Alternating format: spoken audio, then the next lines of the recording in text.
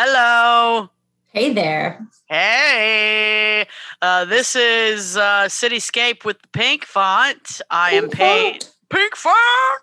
I'm Paige. And I'm Miranda, the co-host. And on this podcast, we go through episodes of Sex and the City and highlight the things we find problematic. And not just Sex and the City. We're probably going to do some rom-coms and break up the monotony real soon. But today we are discussing episode 6, which is called Secret Sex. Ew. Yeah. And basically the episode, the highlights are the idea of sleeping with people that you would never introduce to your friends because you're embarrassed by them, aka secret sex. Carrie and Big go on a date and have sex.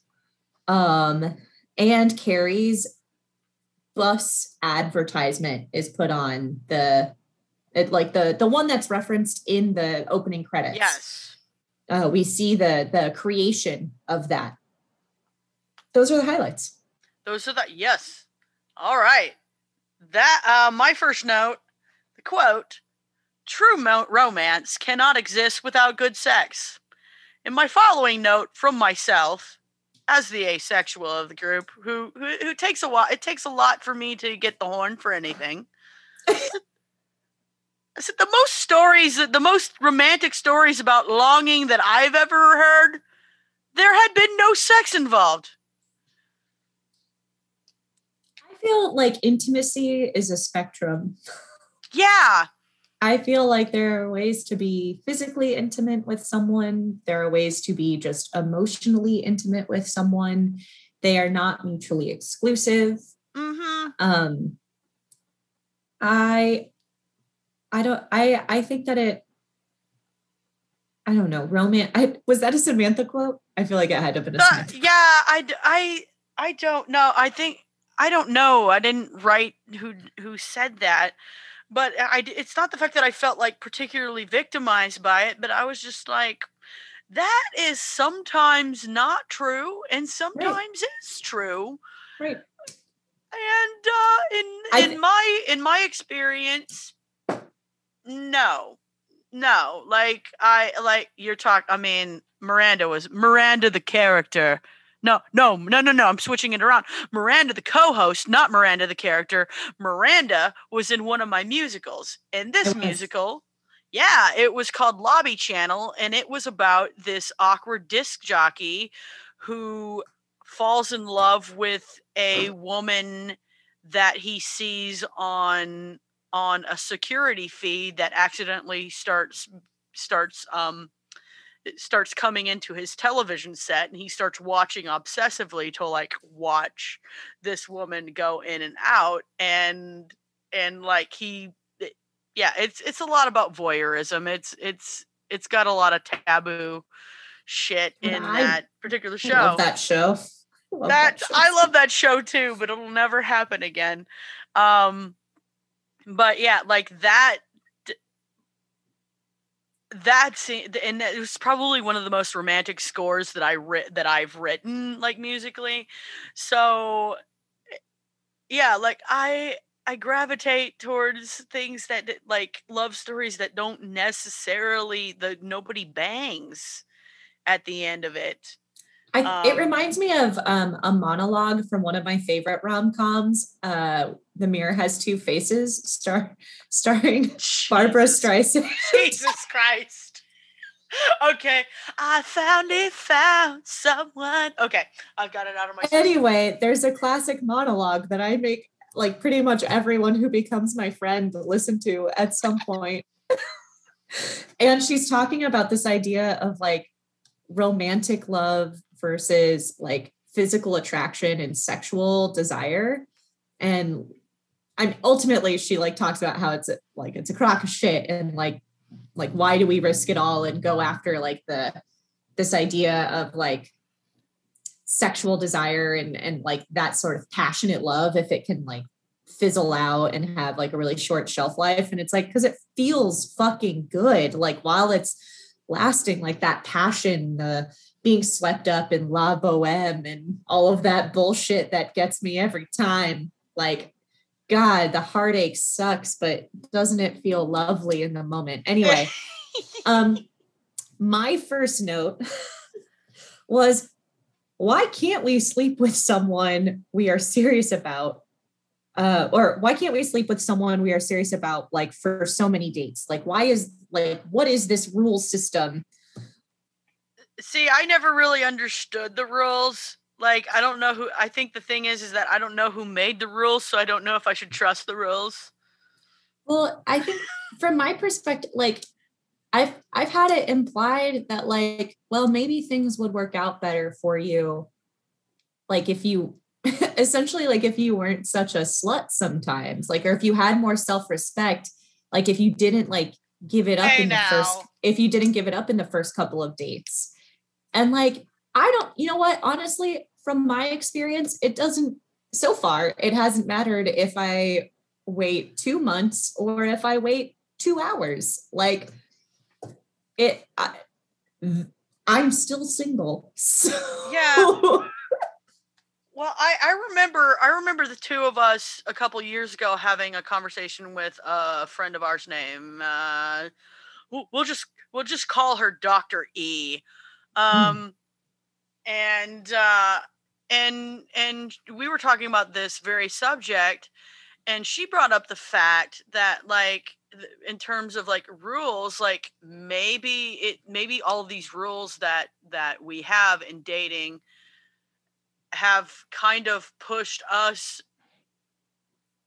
as a society to behave in ways that maybe aren't in our best interest, because it's just because I do this because the rule says I should do this or should not do this. Like, you're not acting in your most honest impulses because it's been programmed, because you've been programmed to think that to behave appropriately according to your code. And when your code, when you in the code of your soul does not match the code of society, that's when you really start, like, questioning everything. Does that make sense? Absolutely. Yeah. Like, it feels like a moral failing, or like just a personal failing, if, like, what you feel or what feels right to you doesn't fall in line with, like, what society has laid out as the appropriate behavior. Oh my God. And as an asexual, that is speaking so hard with that, because, like, I know that everyone else is having more sex than me. And it used to bother me, but then when I looked at the situation and saw, like, how complicated my life is in very similar ways to my more sexually active friends, like, I realized we're not really that different. Right. The only thing that is different is that their libido's higher than me.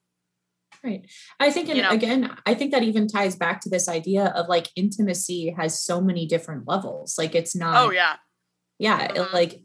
Like, just because, like, your libido is different and, like, your sexual activity is different, like, you still have intimacy with people in your life, and that still creates these complicated webs of interaction because. Oh yeah. And I will argue, and Miranda has seen this, it arguably makes it more complicated because there is no sex involved. I think so. I was taking a swig of water. Oh yeah.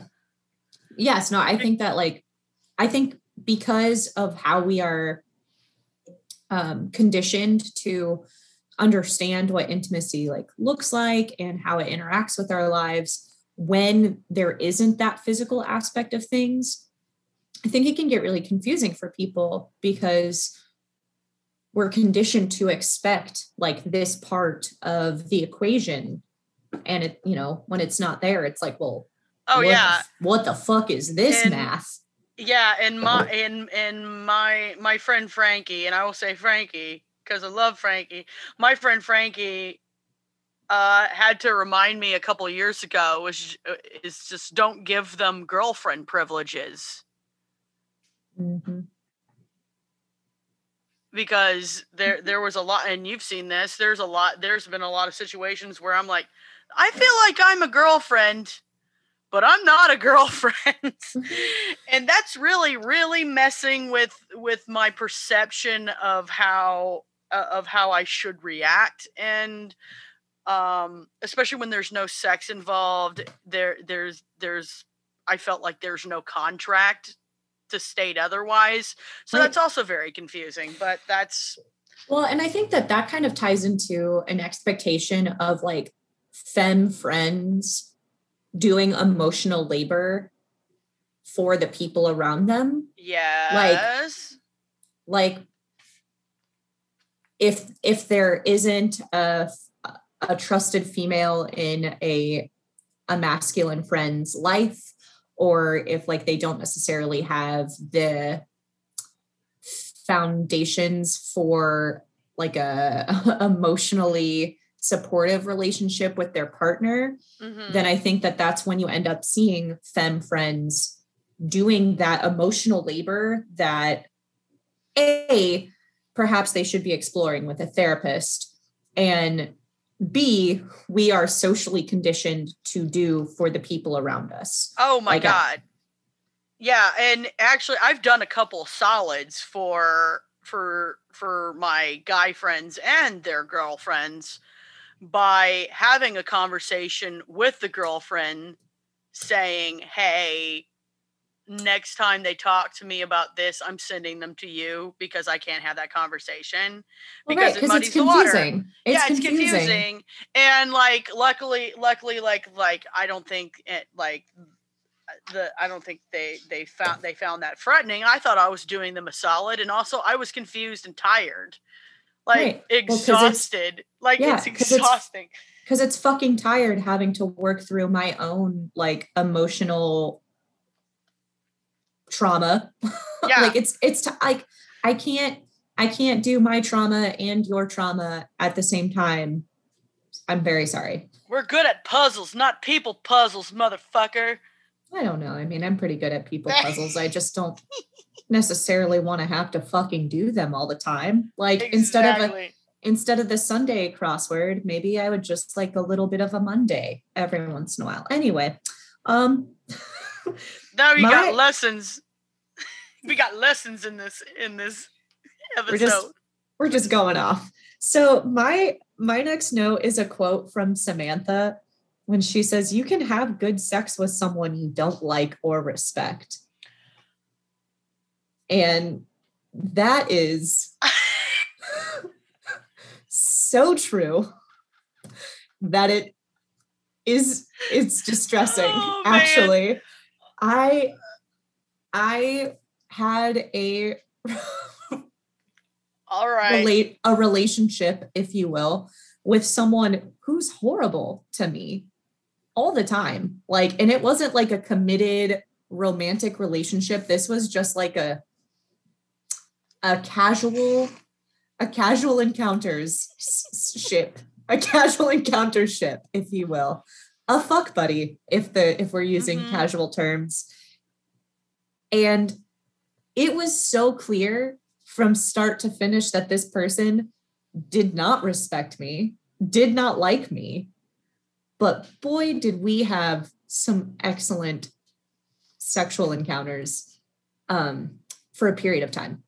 And I will have more questions for you about this off mic.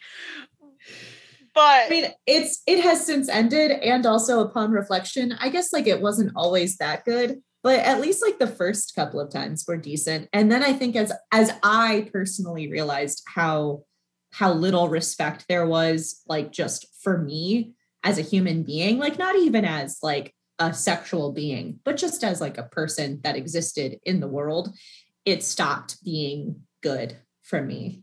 Oh, so yeah. I mean, I think that like it is true. You can have good sex with someone that like you don't particularly like or respect, but how long, like what the longevity of that is, I think is very, very short-lived.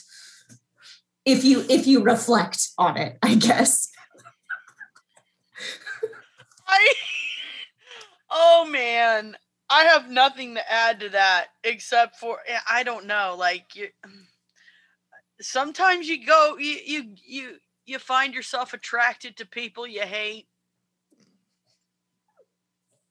and then you spend the whole time wondering why you're attracted to them. Yes, that's me. I'm like, this person repulses me, but yet, why is there such magnetism? I think, why are they coming at me so hard? And why am I giving him that fucking hate it.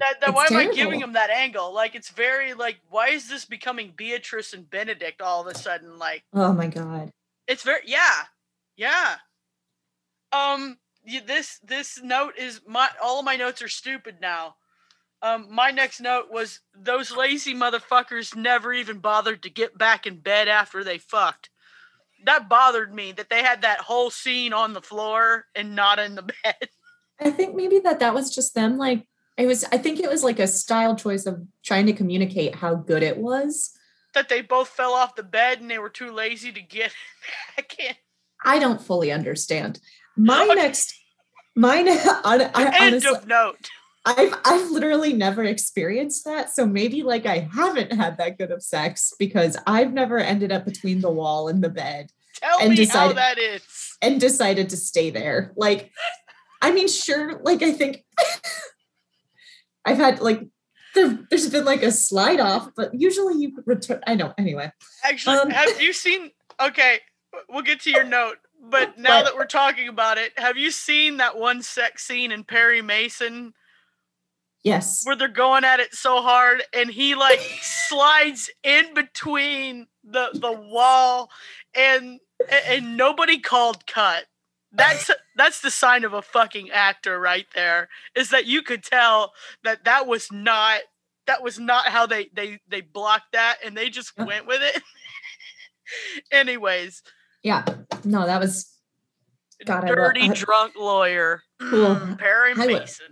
Fuck the shit out of him. He's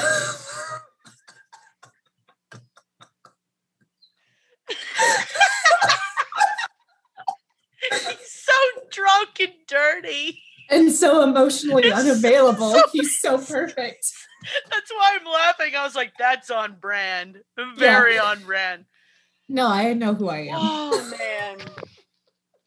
Anyways, so my next note is after when they're in the Chinese restaurant and they run into her friend who's on a date, and afterwards they're like in the Bed Bath and Beyond trying out sheets, and he's talking about how like this woman is like so sweet and thoughtful and like some of the best sex he's ever had, and I literally put, wait, how can you walk away from someone you feel so at ease with and have like the best sex with? Like, that is like the ultimate like goal. Like that isn't the whole point of dating is finding that, and he found that, and it was basically he's not pretty enough.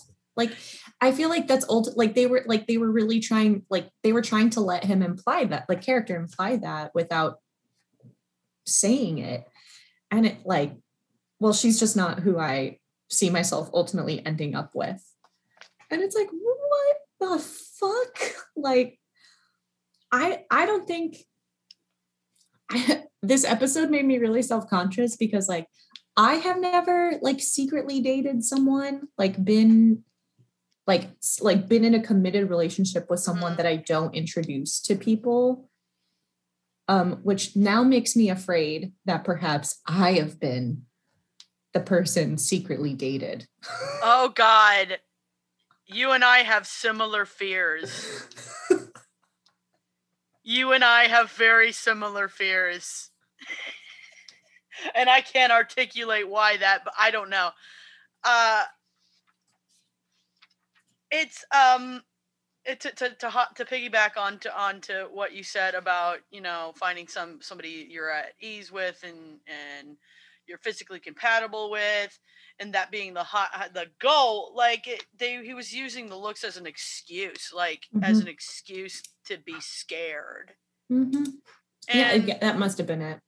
Yeah, that's the only way that I could make sense. But besides it being shallow, but yeah, like he was using his shallowness as an excuse to be scared of something going right. And it's, yeah, like, guys, what you look like is what you look like. What she looks like is what she looks like. All right? Yeah, so this is this episode about people who seem societally mismatched but connect regardless? Like, that's kind of what it felt like. It's like, yeah. And it's almost like, okay, and it wasn't quite like body shaming or anything, but me and another large bodied lady friend of mine talk about this quite frequently, how how I'm trying to say this elegantly because I don't want this to sound offensive, but you see that stereotype of having a conventionally attractive woman being able to date a not hunk. You never hear about an average looking woman dating a hunk, like, ever. And I feel like that was the conversation that they were trying to have in this episode, but it just didn't click, and because they didn't have there's no rhyme or reason for that, really. Right. Well, and I think part of the problem too is that when like pop culture, like when movies try to have that conversation, it's always still a conventionally attractive woman that they've just put in glasses and like in a ponytail. Oh yeah, or and they have to change her still. Like, they still have to transform her into like the beautiful person she was meant to be. Like, it's never just like, this person is worthy and deserving of love and partnership as is. Oh, absolutely. And we should, if you really want to anger me or watch me scream at the television for 2 hours, Shallow Hal starring Jack Black and Gwyneth Paltrow piss me the fuck off, because it was just, I mean, Jack Black has come a long way. I love his most recent works. Oh, absolutely. He's a talented dude, but like Gwyneth Paltrow, that's a bad one. Yeah, Gwyneth Paltrow does not know my life. Right. And will never know my life. Right. And not to say that character is a larger woman dating in society, but it highlights all of the irrational fears that larger women have in society, dating wise. It highlights all of those fears, whether that they happened or not. Now, I've lucked out, and the dudes who didn't love me for them, not because of anything that was going on with my body. Right. So, that being said, and also fuck them. Also fuck those dudes. Anyways, yeah. So he was using her looks as an excuse. As an excuse. That was a long answer. No, I liked it. It's the whole point. It's the whole point of a podcast where we talk. It's the whole point. My next note. Go for it. Oh yeah. So my next note reminds me again of a subplot. I am really bad at highlighting the subplots that are happening. So Miranda meets a guy at her kickboxing class, and they have a lovely time. And she snoops through his apartment and finds some spanking porn. Oh, and she has a conversation with her girlfriend, with the group, about it. And my next note is a quote from Samantha where she goes, "How can you judge him until you spank him?" Really? And it just, I mean, there's no need to kink shame. No. And then she just handles it poorly and like She makes him kink shames him. Like she does kink shame, like with unintentionally kink shame, instead of just letting something like maybe develop naturally in terms of the conversation. Because she was Snoopy, which, you know what, I really can't like criticize Miranda the character too much because I am a nosy asshole. And any of my ex-boyfriends, ex-partners will tell you I am nosy as fuck. And it has caused many a fight because I find shit that I have no business finding because I am desperately curious to see everything. I own that. I own that I am a flawed human being. And if you leave me alone, I've worked on it. It's desperately curious is that's an excellent way of putting it. Desperately curious to find things out. Yeah. No, for sure. And like genuinely, it usually comes from a place of just wanting to know. It usually has nothing to do with like wanting dirt or negative like connotation. But no, yeah, I'll own that. I get that. But also, whenever you go in search of something, you're gonna fucking find something. Like, and you can't be upset when you find the things, because that was the whole point of you being a Snoopy asshole to begin with. Oh yeah. And oh my God. Did she ever say what her problem was with the spanking, or was it just so off the charts that she wasn't expecting it and that was the problem? Yeah, I think if anything, it was just like, because he seemed like again, I think that this comes back to like the expectation of what is like acceptable sexually versus what's not. And so the fact like this like wholesome, sweet doctor person like had a little kink for spanking was really shocking to Miranda the character's like sensibilities. That's, yeah. Now, granted, this is a world before 50 Shades of Grey. Oh, yeah. So, there's a lot. And that's a shitty book example anyway. But oh, yeah, that's, yeah. So, yeah, do you have more notes? I have a few more. I you know what?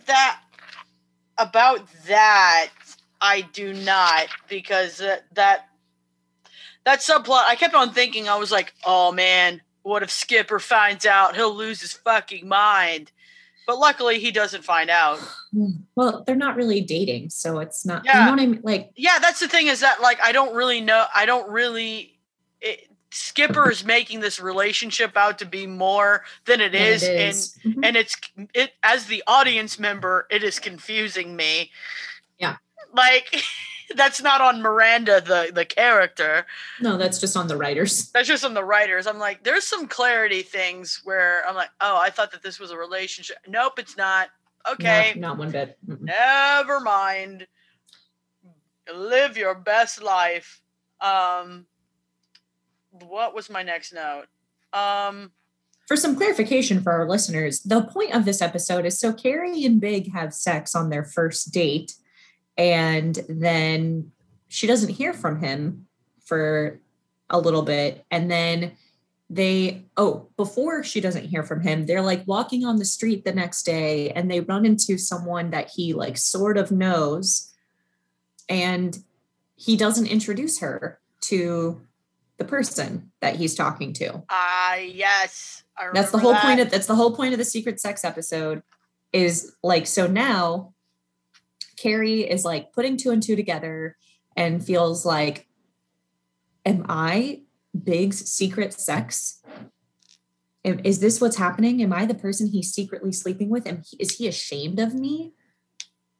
And that leads into my note. I don't know if you've found yours yet, but I wrote, yes, confrontation, because this is towards the end of the episode when she drunkenly goes to his apartment and is like banging on the door, comes in and pours herself a vodka straight into the martini glass and is like sloshing it everywhere. Acting like a crazy person, basically. She just comes into his house like, listen, we are having a fight right now. Yeah. About I fucking love it. The things that may or may not be going on in my head. I am angry at you for things that I decided in my brain without talking to you. That's basically what happened. And him, like a rational old man, makes a pretty captivating argument on why these things, like, it was, I can't really say he was gaslighting her, but it was very gaslighting language. Like, his explanation for him not introducing him to his friend is because he could not remember his friend's name because he met him only once. And I take you to this secluded Chinese restaurant because it is the best Chinese restaurant in the city. Where I'm like, I don't know if you're lying. You could be telling the truth. My note on that was, man, I fucking hate it when shit is easily explained. Like, I hate it. I'm like, God damn it. Ain't that I had good points. I had good points that I was making, and you completely negated them with your thoughtful and rational explanation. Fuck you. Fuck you and rationality. It's like, fuck you, rational thought. Yeah, and like, I don't know. Like, I kept on waiting for another piece of information for me to like really look under what's going on there. Like, no, he's probably telling the truth. Mm-hmm. My last what did I mean by that? Oh, the ultimate question on top of this episode, which I think it's kind of perfect. Secret sex, is it a new form of intimacy? And I put nope. If there is shame involved, that's one thing. If it's just being private and being cool, it's another. But like, if you are not, yeah, I think there's a difference between like having a private relationship with someone that, and I think part of what makes this an interesting episode too is this, like, this is obviously before social media. Mm-hmm. Like, this is before Instagram or Facebook or any of that. And so I wonder how that would shape the conversation now. Like, oh yeah, if all of these people were on Facebook and they are wanting to put the in the relationship tag mm-hmm. underneath their profile, like, if that's their end game, fine. But in this world, you're gonna have to get over your partner feeling that your partner's uglier than you, Ted. If that's your real name, that's not Ted. Who was that guy's? I don't remember. Yeah, your shallow friend, shallow person. Great. So yeah, the episode ends with Carrie basically asking Big, like, so is this a thing? Are we doing this? And he's like, yeah, looks like it. And it's okay. Like, huh. Oh, and shallow guy gets his just rewards because the secret girl found a new dude who was more intimate with his feelings. So good for her. And good for Carrie and Big, question mark. I guess we'll find out. I guess I'll find out. You already know. I do know it all. This is one for the books. This was one for the books. Look at it. Like, yeah, we really hit some Yeah, this was a home run of intimate problems that we may or may not have solved. We did. We solved them. We solved them. We have all the answers that you need come here. Come to Cityscape with the pink font if you're looking for resolution of your intimacy issues. Yeah, we get right in there. We dig right in. Like an old shoebox full of memories. We will uncover them. We will unpack them. We will unpack. It would be great. I am at Paige Liz Scott on Instagram. And I'm at Miranda Naring on Twitter. All right. And but we if you want to send us an email, make a compliment, Venmo Miranda for the wine and dine. I'm never letting it go now. You know what? I'm gonna add my Venmo in on this shit. If you want to wine and dine, fuck yeah. I can talk about different types of enchilada recipes and my issues with Charles Dickens novels. Excellent. And I'm an excellent conversationalist. I think you're building some great expectations there.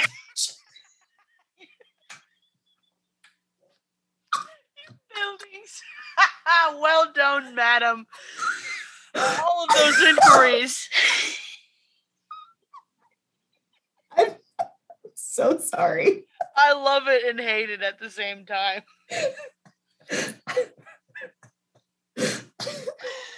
Oh, man.